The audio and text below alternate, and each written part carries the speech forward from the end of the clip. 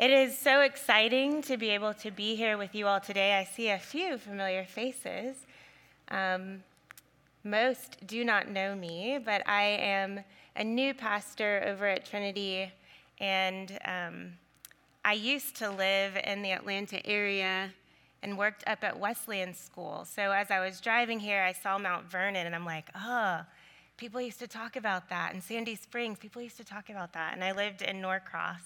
And moved away to live in the Dominican Republic, and then came back for seminary in the Boston area, and then now I'm back in Atlanta.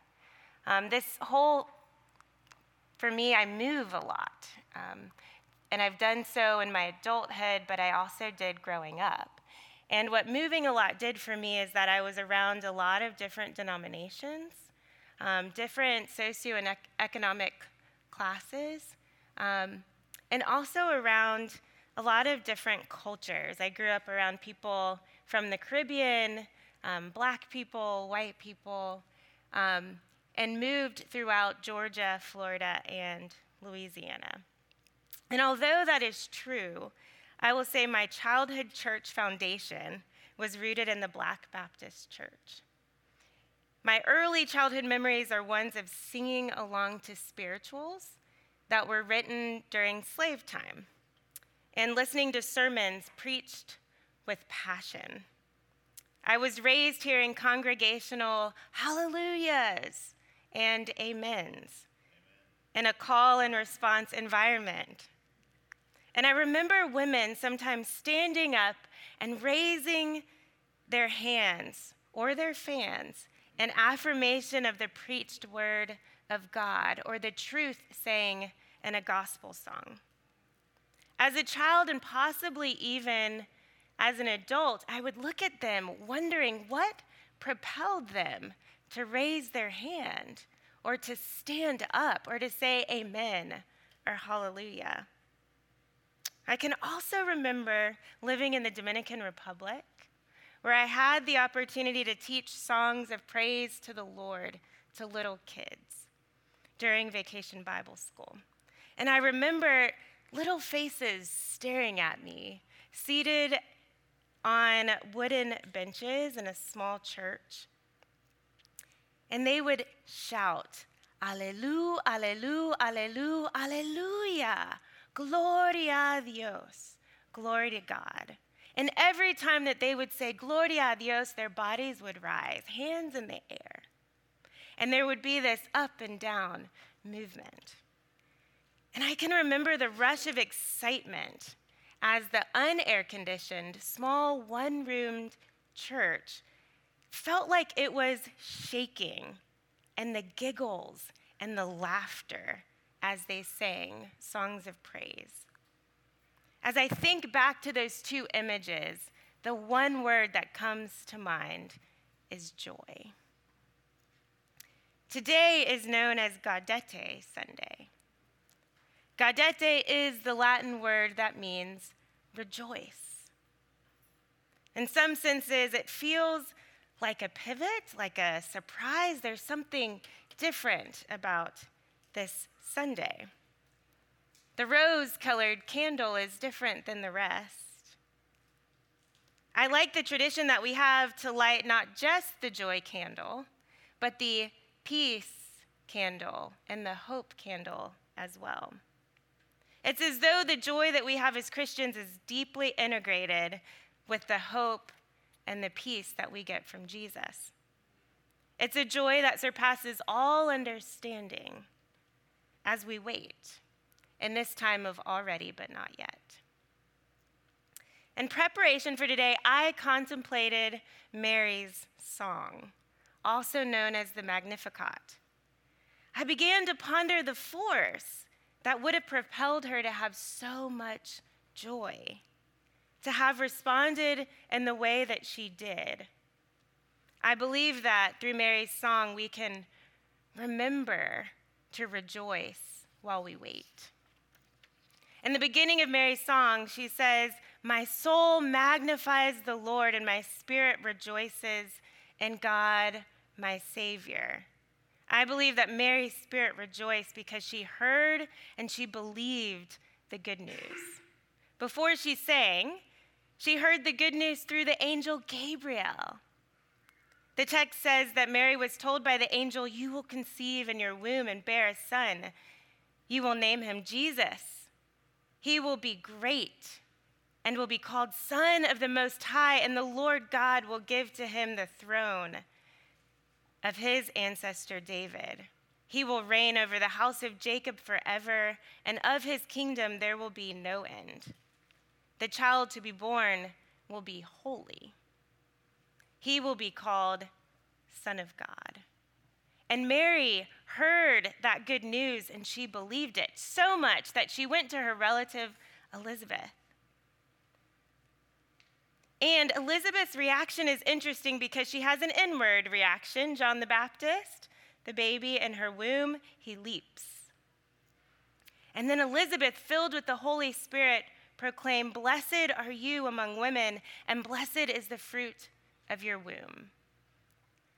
I imagine that Mary's song, kind of like the women with their hands lifted up, came as a spontaneous outburst. Like the soda in a shaken up Coke bottle when the cap is removed. Her two encounters seemed to be what propelled her to bubble over with joy. And as a result of her accepting the prophetic words of the angel and the Holy Spirit's words through Elizabeth, Mary just couldn't contain herself. And so she sang. And I believe that this song of Mary invites us to rejoice in the waiting. It's a beautiful example of what can happen when our spirit catches a glimpse of God's good news, and when we hear it and we actually believe it. My question to you today is, how do you respond to God's good news? Not only did Mary's spirit rejoice because she heard good news, but she also rightly understood God's grace. She understood the distinction between herself and God. She sings, saying that God is her Savior and that he is mighty and that he is holy. These are all words that are used to describe God. She understood that he was divine and that she was not. She was human. She was someone in need of a Savior. She was a sinner just like you and I. And yet she understood that she had received divine favor. Favor in Greek is charis, which means grace. The angel had told her that she had found favor with God, and she recognized that as well. Favor. It was a free gift, something she did not deserve, something she hadn't earned because of her good behavior. It was something freely given to her by God. In fact, when the angel Gabriel approached her, Luke records that Mary was troubled in her spirit. She was surprised. She was confused. Favor? Who am I to receive God's favor? Who am I to have the honor of carrying the Son of God? Mary then describes herself as God's lowly servant. Servant's a word that's used in Israel throughout the Old Testament. And then in the New Testament, it's used for God's people. It's also used to describe Jesus as prophesied by Isaiah and in Philippians 2. Jesus was the ultimate servant. He was humble enough to leave heaven and come down to earth to be with us. He was obedient to the point of death on the cross so that you and I could live. Mary, when she uses this word, servant, she's showing her obedience and her humility. She understood God's grace. She had received it because of her faith in him. I don't know about you, but when I think about that word grace, it's a little hard for me to understand. I find it hard to grasp because we live in a world where favors aren't free. And we live in a world where we have to work for people to love us and even like us. And yet God doesn't work that way. All he wants for us is to believe in him. And here we get a glimpse into the life of one of God's servants who grasped grace.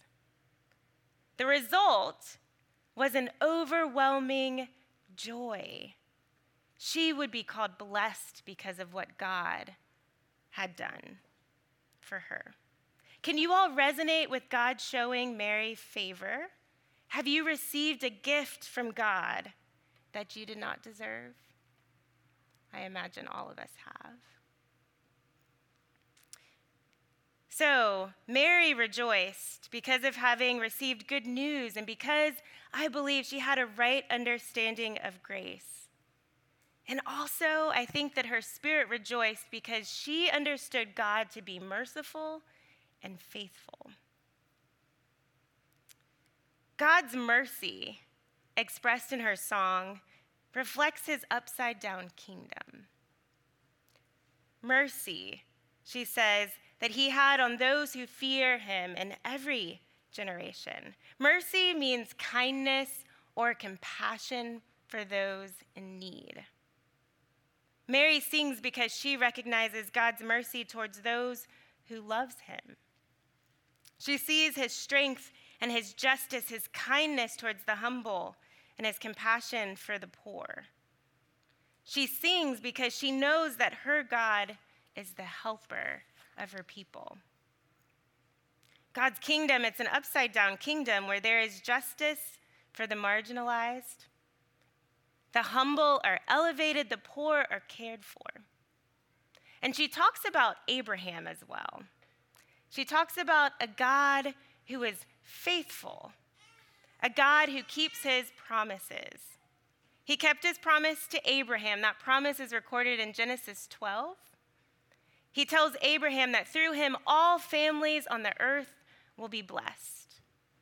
And later in Genesis 17, God promises that through his offspring, God would make an everlasting covenant, one that ensured God's presence with them.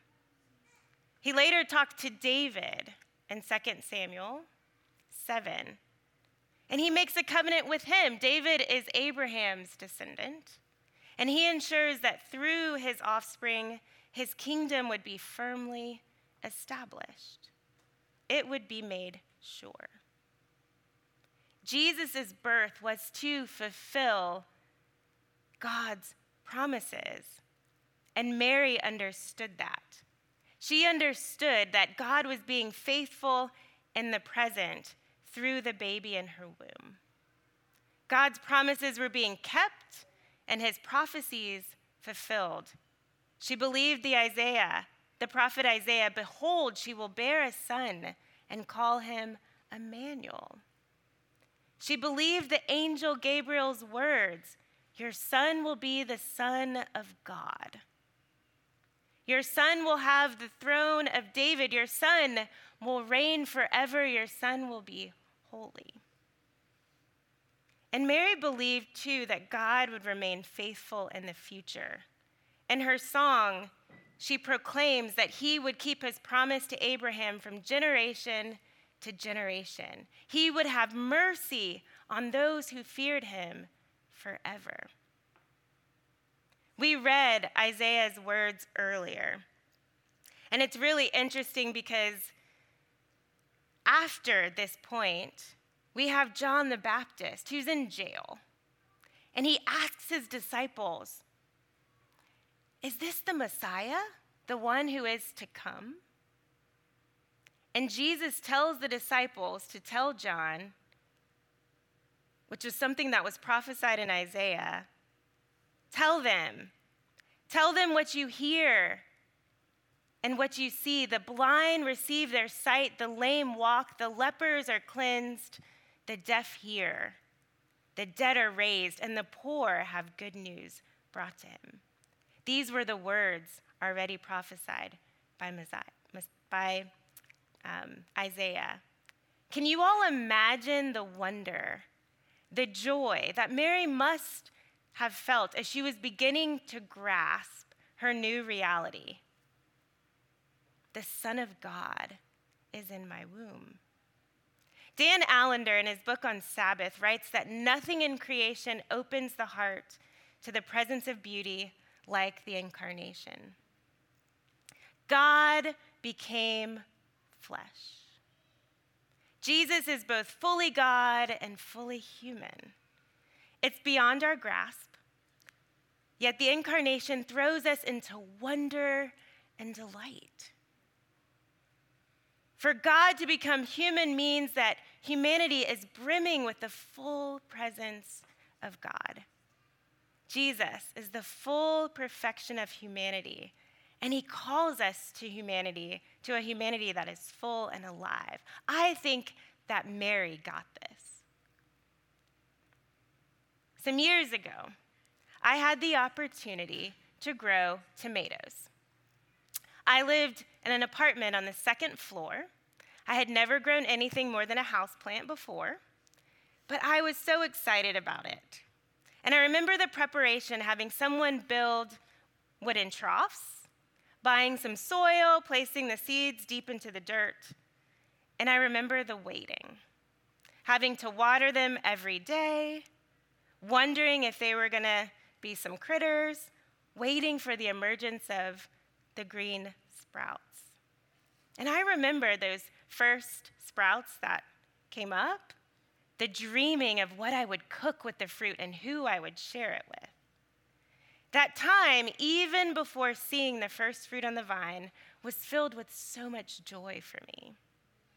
There was an expectant hope in the waiting. So I've never been pregnant, but I imagine that many of you have been. Others hope to be, or at least we've all been around someone who's pregnant in the months prior to her giving birth. 40 weeks, give or take. It's a long time to wait. At the time that Mary proclaimed the greatness of God and what he had done for her, she had many months to wait and to wonder and to dream and to question and to hope. And I believe that she was able to show joy because she had a divine perspective and not a human one. This is my last point, and a very important one. If we sit back and look at Mary's situation when she got this good news, it might be a little bit surprising, and if we look at it from the human perspective, take God out of the picture, there's no reason to have joy. You see, Mary was a Jew. She was living under Roman control at a time when God had lifted his presence from the Jewish people for their disobedience. As a people, she, like the rest of the Jews, were without their Savior. Mary was a girl. She was a virgin. She was pregnant. She was unmarried. And she was poor. I would imagine her to have been the epitome of powerlessness and vulnerability for that time. Likely, she did not know how her fiancé might have responded to her pregnancy. And even if she didn't fully understand it, the son that she was carrying would be hated and eventually killed. Let's put ourselves in Mary's shoes with the perspective of a human. What will people think? Won't they think I'm lying about being a virgin? Will Joseph even want to marry me? Who's going to take care of me? How will I support this baby? And if he is the Messiah, might he suffer? And yet Mary, she seemed to have a different perspective. She concentrated on God's word. She had a deep faith and a trust. She trusted the words that had been delivered through the angel and those that had been delivered through Elizabeth. And she held on to the hope and peace that came from her understanding of who God was. Her focus was not on the things like my focus is sometimes, on the messy parts, the things she didn't understand. But instead, her focus was on the hope that she had in God. Today, we find ourselves in this time of waiting. We're in the third week of Advent, expectantly waiting for the celebration of the day that God himself came into the world, when God became flesh. We exist somewhere between the ascension and the second coming. We know that when he came, he healed the sick and raised the dead. And yet we still yearn for the day when there will be no more hurting, when there will be justice, and when all who believe will be raised to live with him.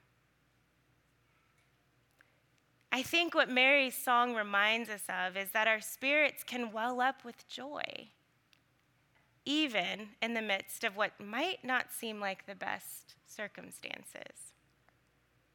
She invites us to rejoice in our waiting, to remember God's good news, to have the right perspective of grace, to remember that God is both merciful and faithful. He has been and he will be.